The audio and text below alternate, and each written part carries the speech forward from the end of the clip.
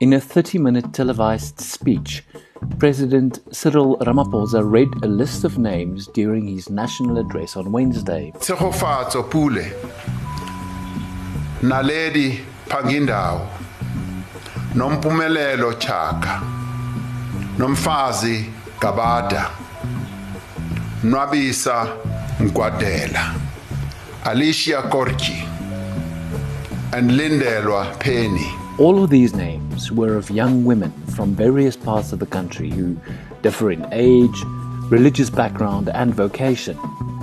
However, they have one thing in common. All of them are young women, or were young women, who were killed by men.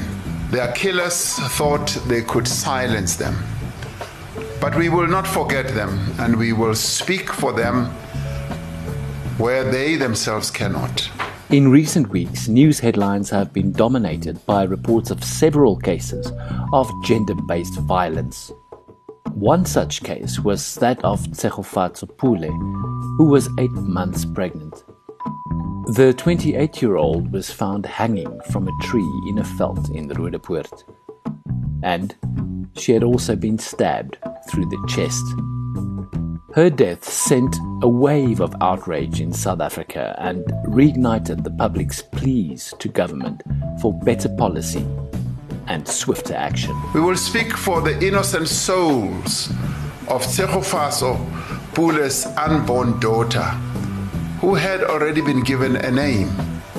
The man accused of killing Pule has been arrested and appeared in court on Wednesday on a murder charge.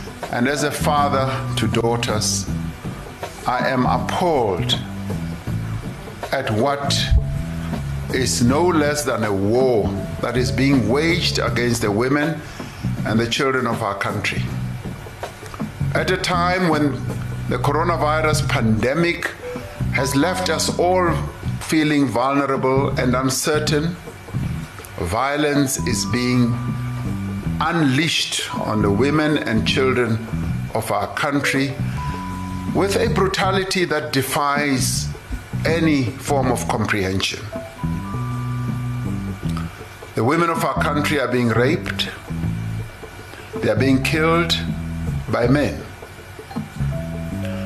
These rapists and killers walk amongst us. They are in our communities. They are fathers, they are brothers, they are our sons and our friends. They are violent men with utterly no regard for the sanctity of human life. You're listening to The Story. It's a podcast by News 24. We'll speak to journalists and experts about the week's biggest story. This is what we saw, heard, and uncovered this week. Following the surge in gender-based violence cases in South Africa in recent weeks, the president himself has come on board to address the issue. On Wednesday night, Ramaphosa said 21 women and children have been killed in the past few weeks. We are now joined by News 24's political editor, Gunita Hunter.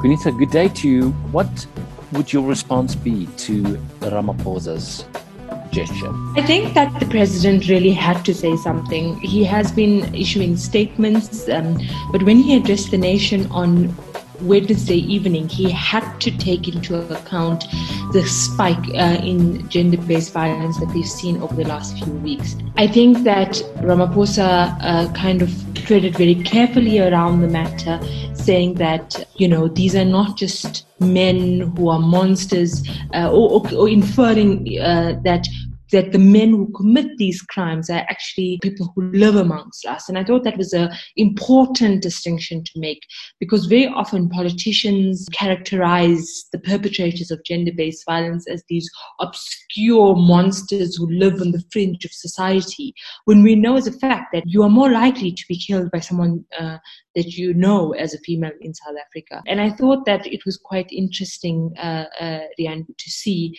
that he paid so much of attention to this matter, saying that these are not statistics, that these are people who have been killed, these are women who have been killed. And obviously this will sort of create a good momentum in the rest of his administration as they deal now with again, just yet another spike in gender-based violence. During the lockdown, there was an increase in calls for help when it came to gender-based violence, to helplines. And most recently, we've had the brutal killing of Tshegofatso Pule, which seemed to have been the catalyst of a new consciousness, if you will, in terms of gender-based violence. So the president, as you rightly say, had to react, but will he now do something about it? Yeah, so the interesting thing is that we have to now look at what action is put in place. Now, Ramaphosa said something very interesting. He said that, parliamentarians need to process without delay the legislation to curb gender-based violence. And these types of legislations was introduced last year when we saw that massive spike in gender-based violence in around September or October last year.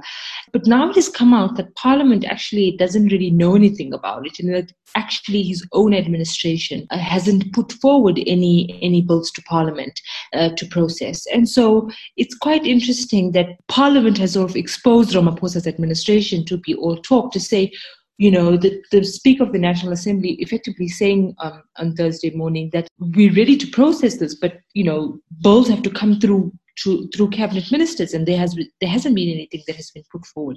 So you're already seeing this kind of disconnect, and I think we're going to see a lot of it moving forward, particularly around the issue of policing, the issue of bail, the issue. Ramaphosa has said over and over again that there shouldn't be bail given to perpetrators of gender-based violence. So we need to see now whether this will actually take place. And so really, South Africa, we've been around this circle so many times, and I don't know if politicians have the will to sort out this problem besides saying things, and issuing statements. So now what we need to do is really monitor each commitment that government makes and really, really hold them accountable. Punita, obviously this is not only a political problem, it's also a societal problem, and I don't want to employ your services as a sociologist or a psychologist, but certainly as someone who has been following social media, you will have noticed that there is a strong sense of denial among South Africans and among South African men about gender-based violence. We've had a lot of men coming out saying not all men are like that, and trying to sort of disassociate themselves from these incidences of gender-based violence. Do you think that we as a society don't take gender-based violence seriously enough? I think so, and I think that every time we see these gruesome incidents, we express shock and horror, and then life moves on, not taking into cognizance the fact that, first of all, gender-based violence and abuse continues on a daily basis. Secondly, our policing system is not geared to effectively deal with it and to take the side of the victim. The third thing is that we have not effectively seen real and substantial consequences in a way that sets an effective deterrent. And I think that at some point, we cannot be having discussions in South Africa around it's not all men, and some men are good. Those conversations are, who's killing us? Who's killing women? And so the reality of it is that we need to have these conversations as society in a way that says these are our brothers, these are our uncles, these are our fathers that are committing these crimes, and really move beyond just lip service. And I think that there was an indication to create harsher sentences as a deterrent, but I don't know if that's deterrent enough. And I think that's where you need to probably get a sociologist in Riyadh to say,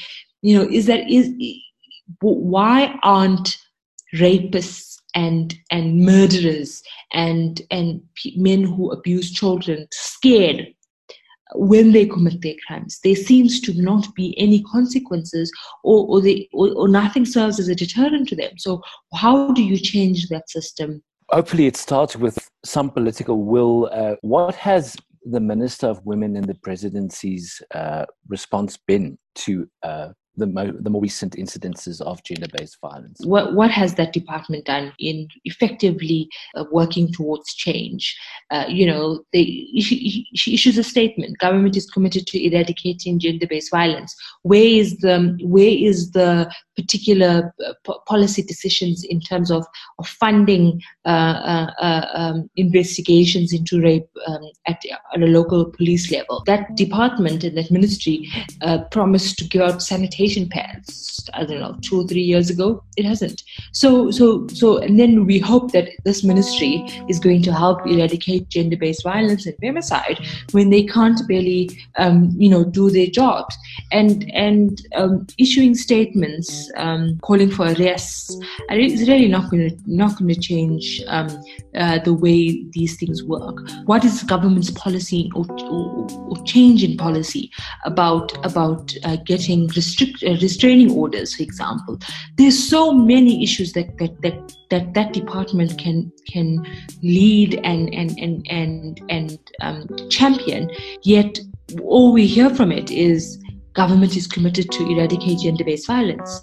I can be committed to doing something and do nothing about it. I can just, have goodwill, and goodwill alone is not going to bring back the hundreds and hundreds and hundreds of women who are victims to femicide in South Africa.